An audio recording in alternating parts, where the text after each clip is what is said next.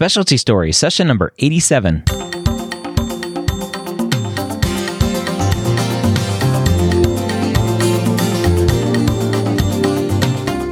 Whether you're a pre-med or a medical student, you've answered the calling to become a physician. Soon you'll have to start deciding what type of medicine you'll want to practice.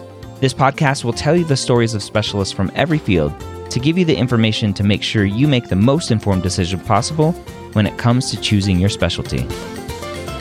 Welcome to Specialty Stories. My name is Dr. Ryan Gray, your host here every week, where I have the privilege of interviewing physicians about their specialty. Now, picking a specialty can be one of the most stressful things that a medical student has to do. And hopefully with this podcast, we make that process a little bit easier. Now, this week I have a great discussion with an academic sleep medicine specialist, Dr. Jairo Barrentes. Now, Dr. Barrentes has been out of his training for almost 5 years and does a lot of different things, but the core of what he does is sleep medicine. Now, as a sleep medicine doc, you can do critical care, you can do some pulmonology as well.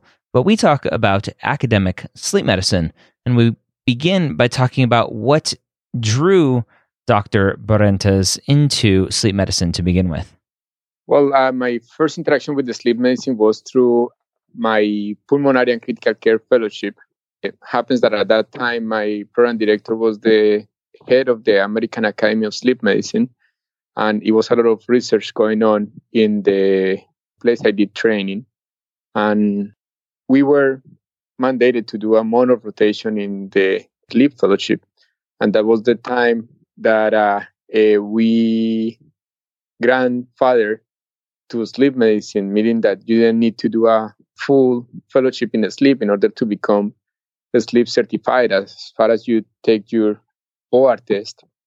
So by the time I finished my pulmonary and critical care, things changed. And at that time, it was mandatory to do the full year of training. And I think that was something very exciting because during the month of training that you have as a pulmonary physician is too little to get exposed to the reality of what sleep medicine is and the different diseases that you get to see, since sleep medicine is 90 to 80% of sleep apnea.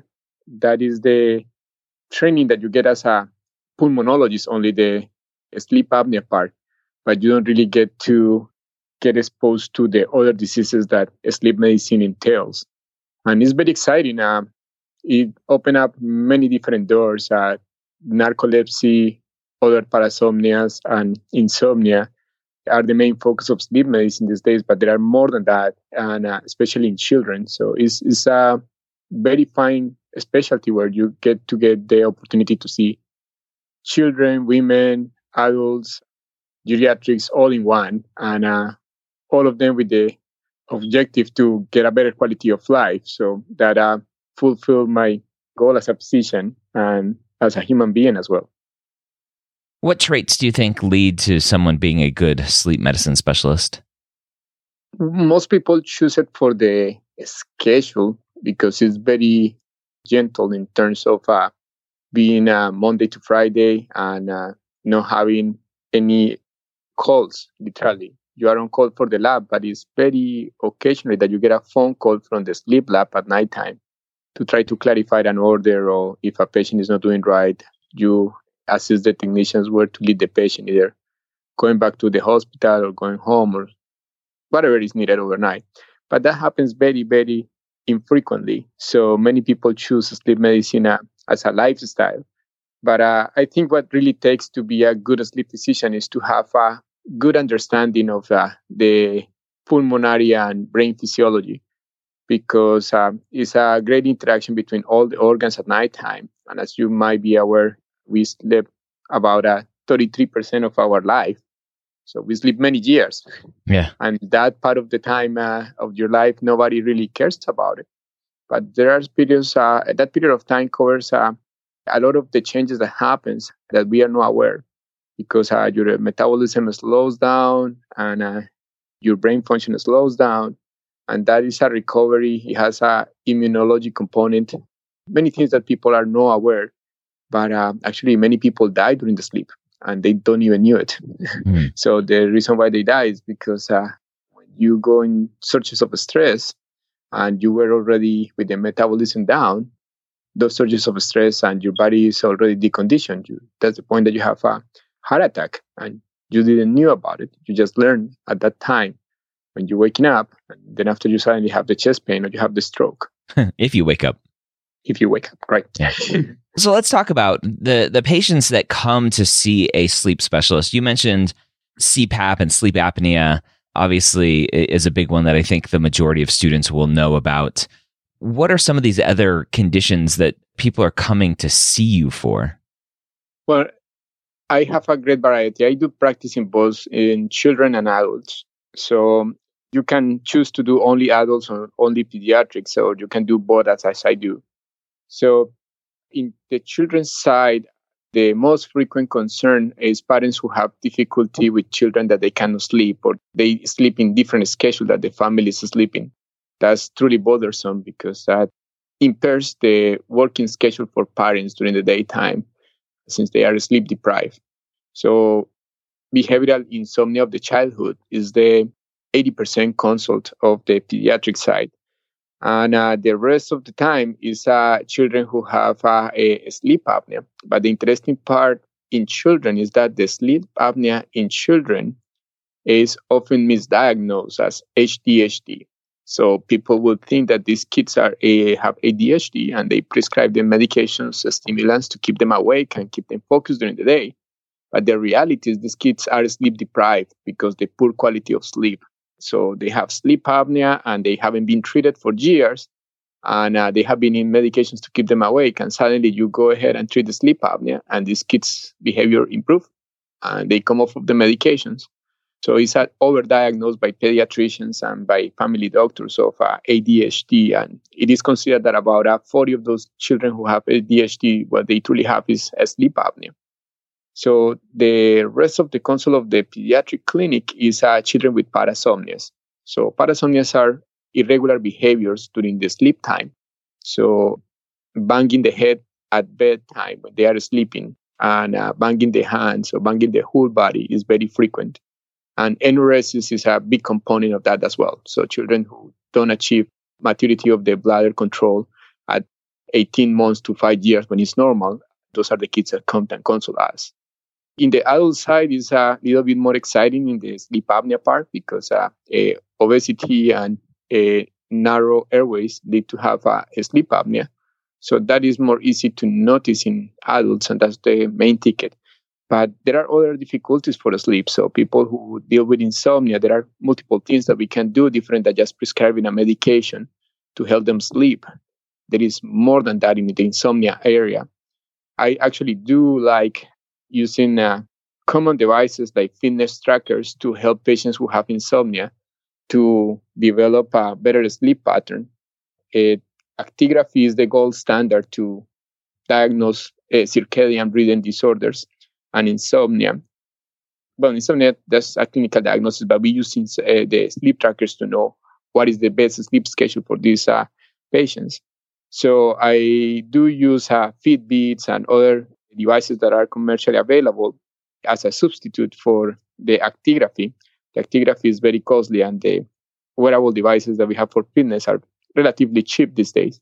So there are a better alternative to help people with circadian rhythm disorders. For example, people who have jet lag, people that have a phase delay sleep disorder, or advanced sleep disorder. So what that means is that you sleep right, but you sleep at the wrong time. So the teenagers, they go to sleep around 1 a.m., 2 a.m., and they wake up at 11, and people think that they are lazy or they are slackers. Not really. They just have a different sleep pattern. And unfortunately, that has a very big repercussions in the school. In fact, in Minnesota, people is having children starting school later, like 9 a.m. or 10 a.m., and they perform a lot better in the state's test, the standardized test, because they perform when they are not sleep deprived, and they do way better. So that probably will come with the years to be a normal practice, but that will disrupt the parents' schedule because we work in a different schedule during the daytime. But people who have parasomnias also, they do, for example, start acting their dreams, and they think they are playing karate in the middle of the night. And that obviously is dangerous for the bed partner, or they can injure themselves because they are truly asleep when they are acting the dreams.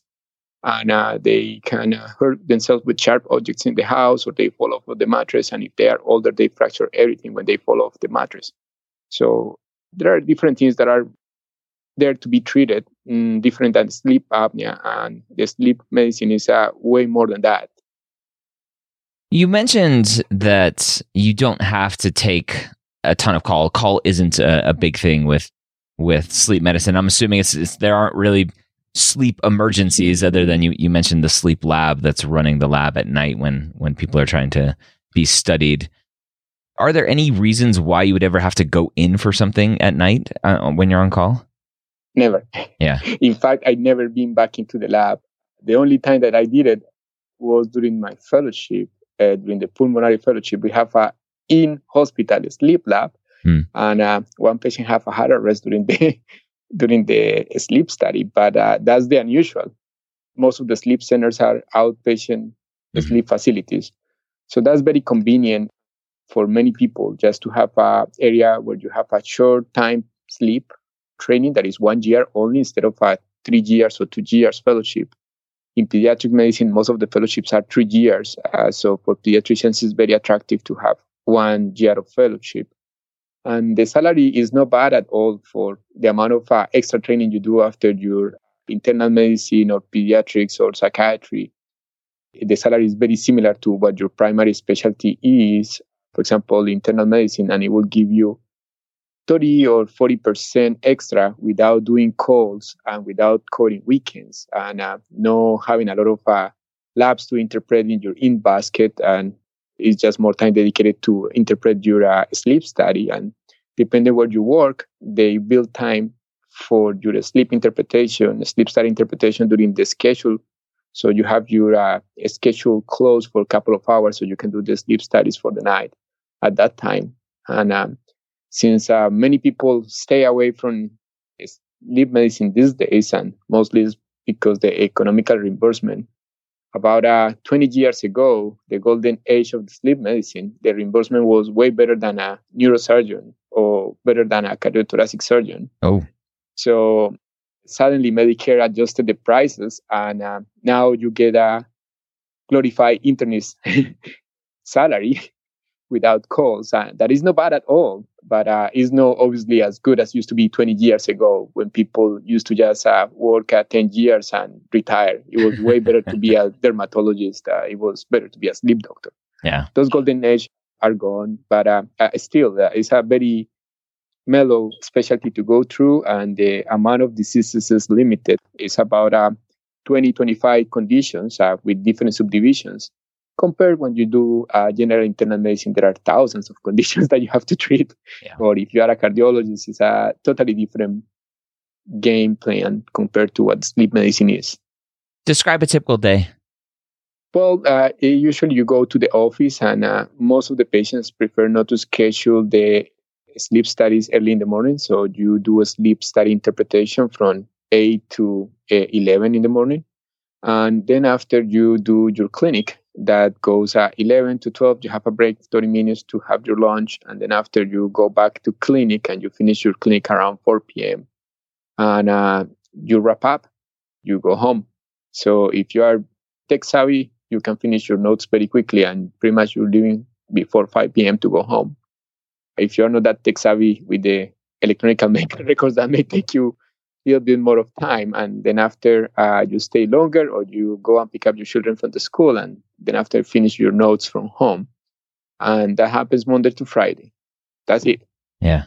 Do you feel like you have enough time for family? When I do my sleep part, I do. Yeah. Absolutely. That's my break from the hectic schedule of the critical care or the pulmonary life. Yeah. So the sleep medicine is my break when I take my daughter for ballet classes and whatever else she needs to do, Kumon or other activities. This is my sleep week is the time that I catch up with her.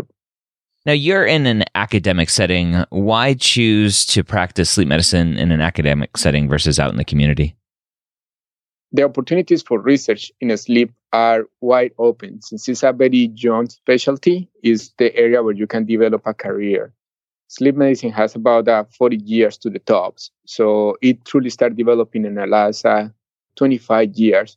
So there is plenty of areas to do research. And in the private sector, you don't get the opportunity to do research. You focus more in treating the sleep apnea. That is what generates the money and the cookies.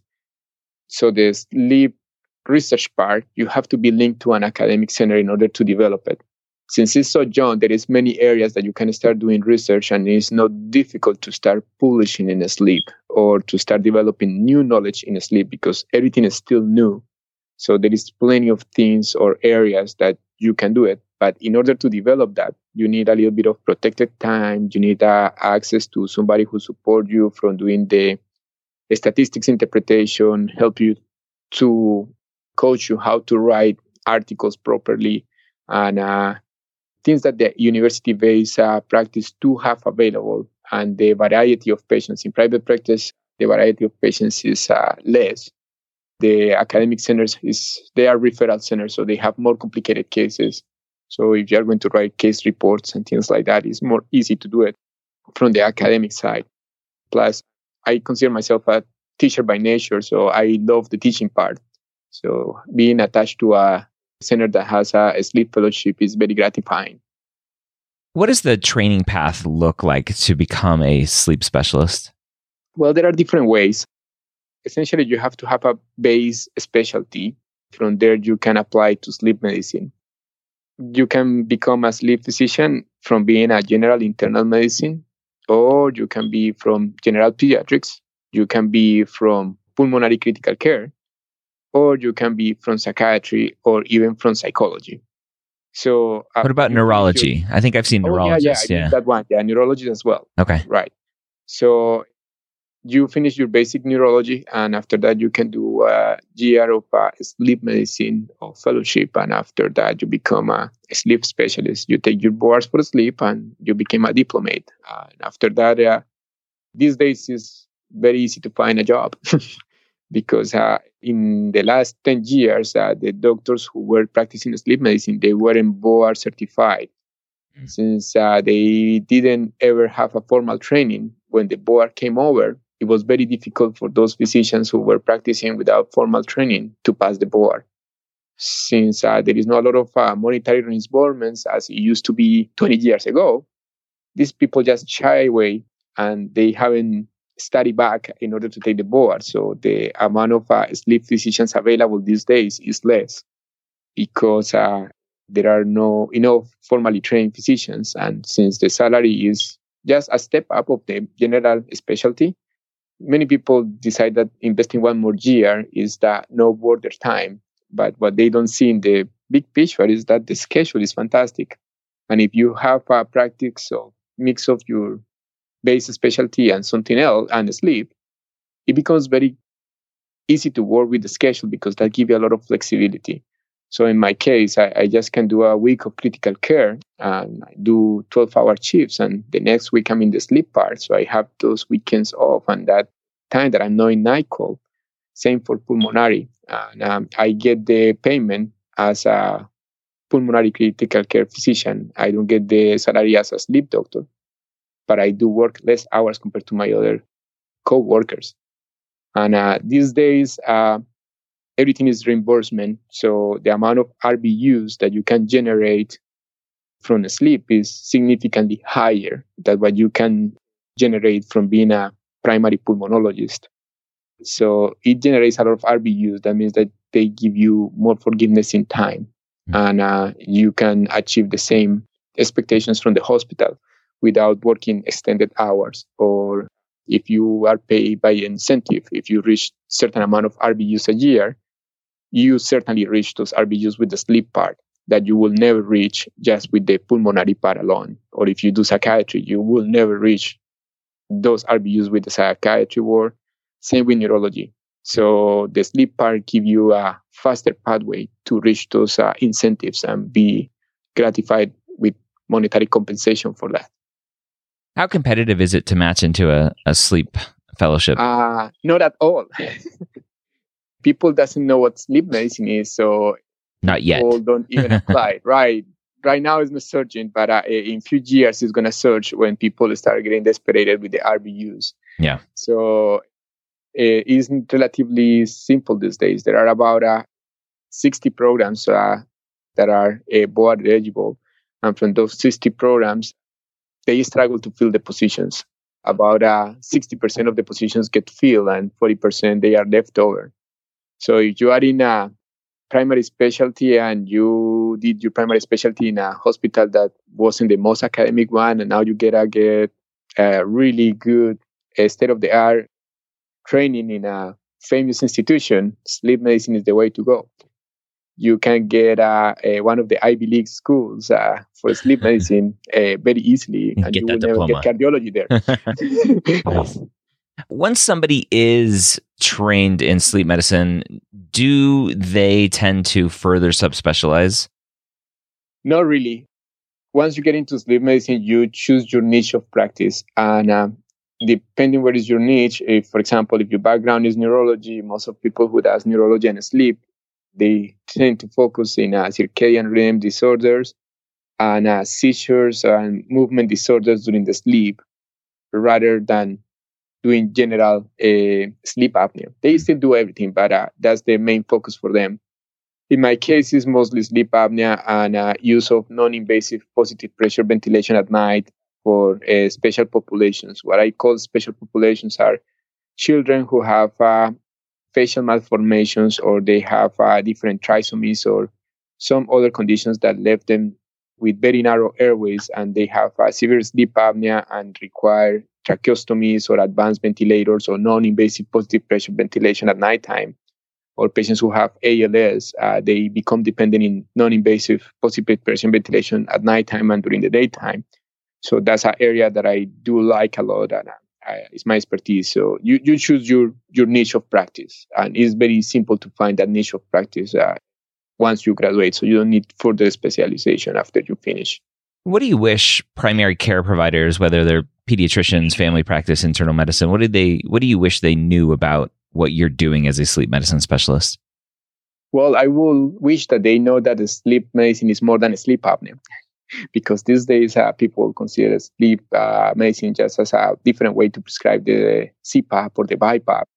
And that's not truly what the sleep medicine entails. It is a lot of knowledge and a lot of different opportunities to treat the patient better.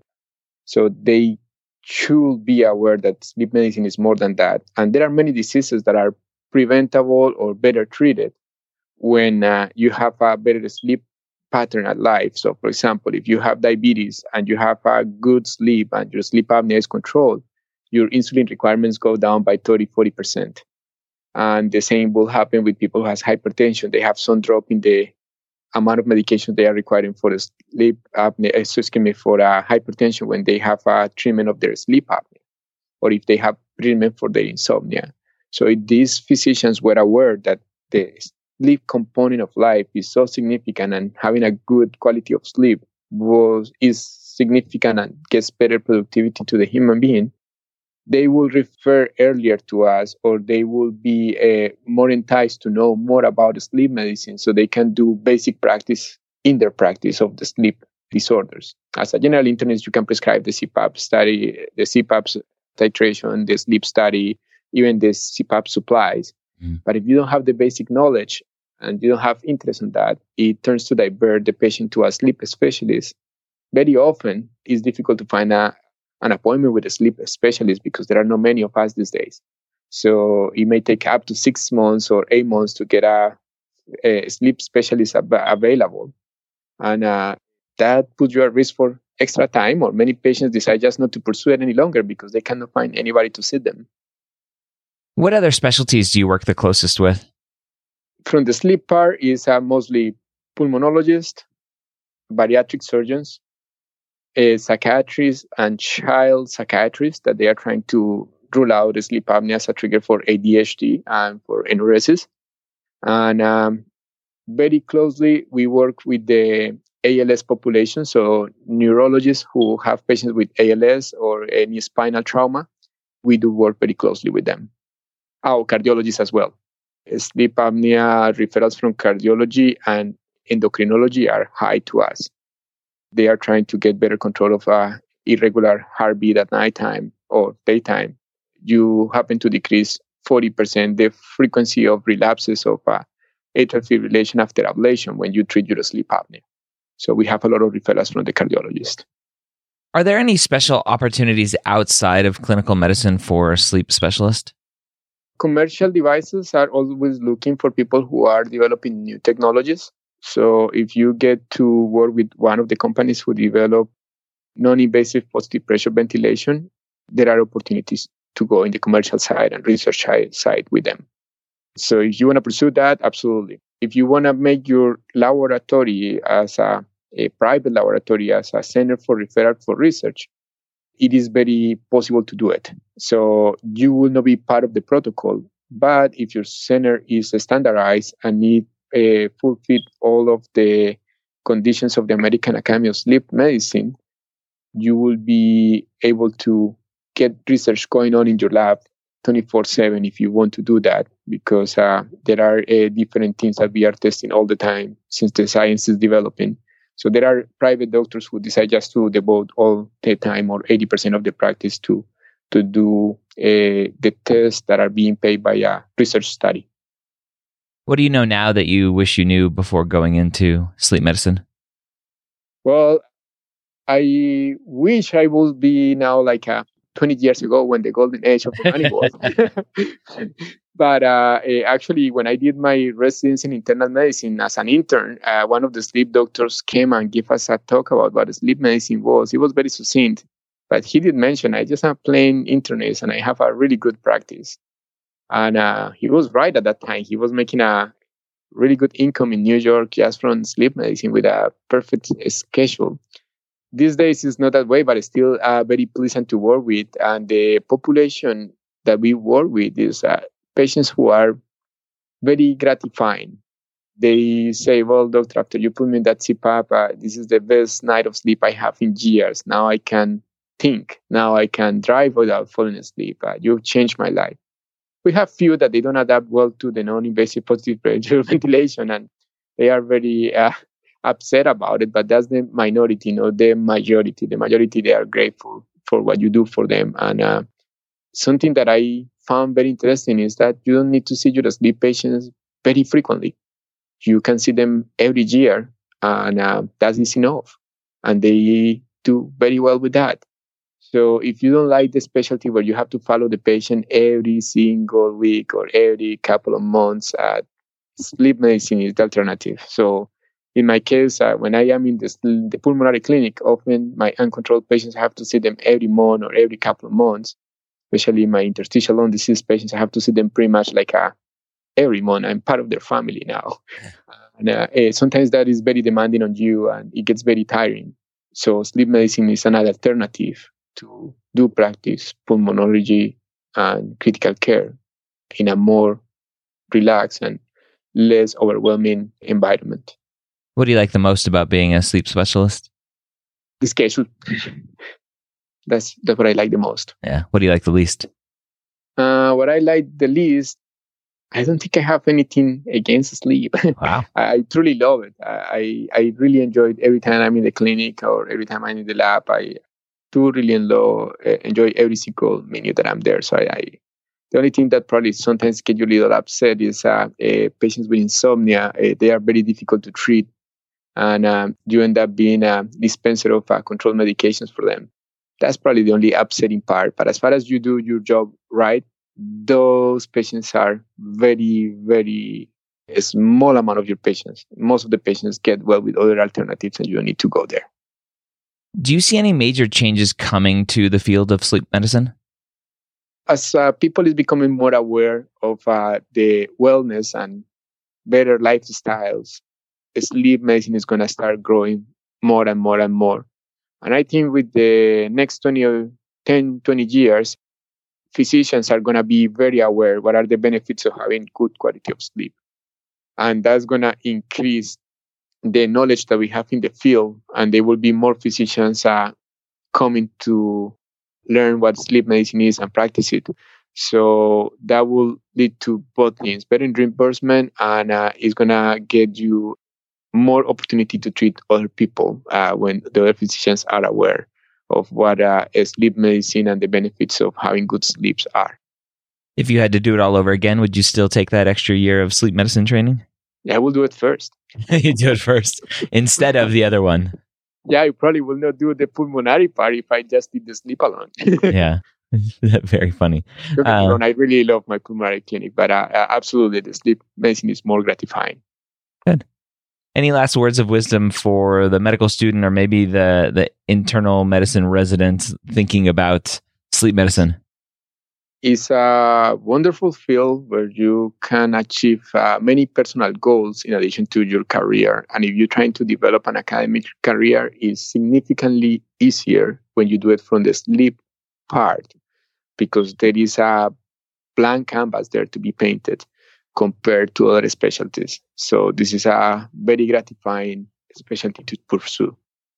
All right, there you have it. Again, that was Dr. Jairo Barrantes talking about academic sleep medicine and why he loves it. He really, really, really enjoys it. And hopefully it's a specialty that you don't know much about, and now you do. And if you're interested in learning more about it, listen to this podcast again and go seek out a sleep medicine specialist that you can potentially shadow and find a mentor to help you with this journey. If you have a specialty that you want covered here on the podcast that we haven't covered before in our previous 86 episodes, just shoot me an email, ryan@medicalschoolhq.net, and we'll try to get that person in and get them recorded. I hope this has been helpful for you, and we will see you next time here on Specialty Stories.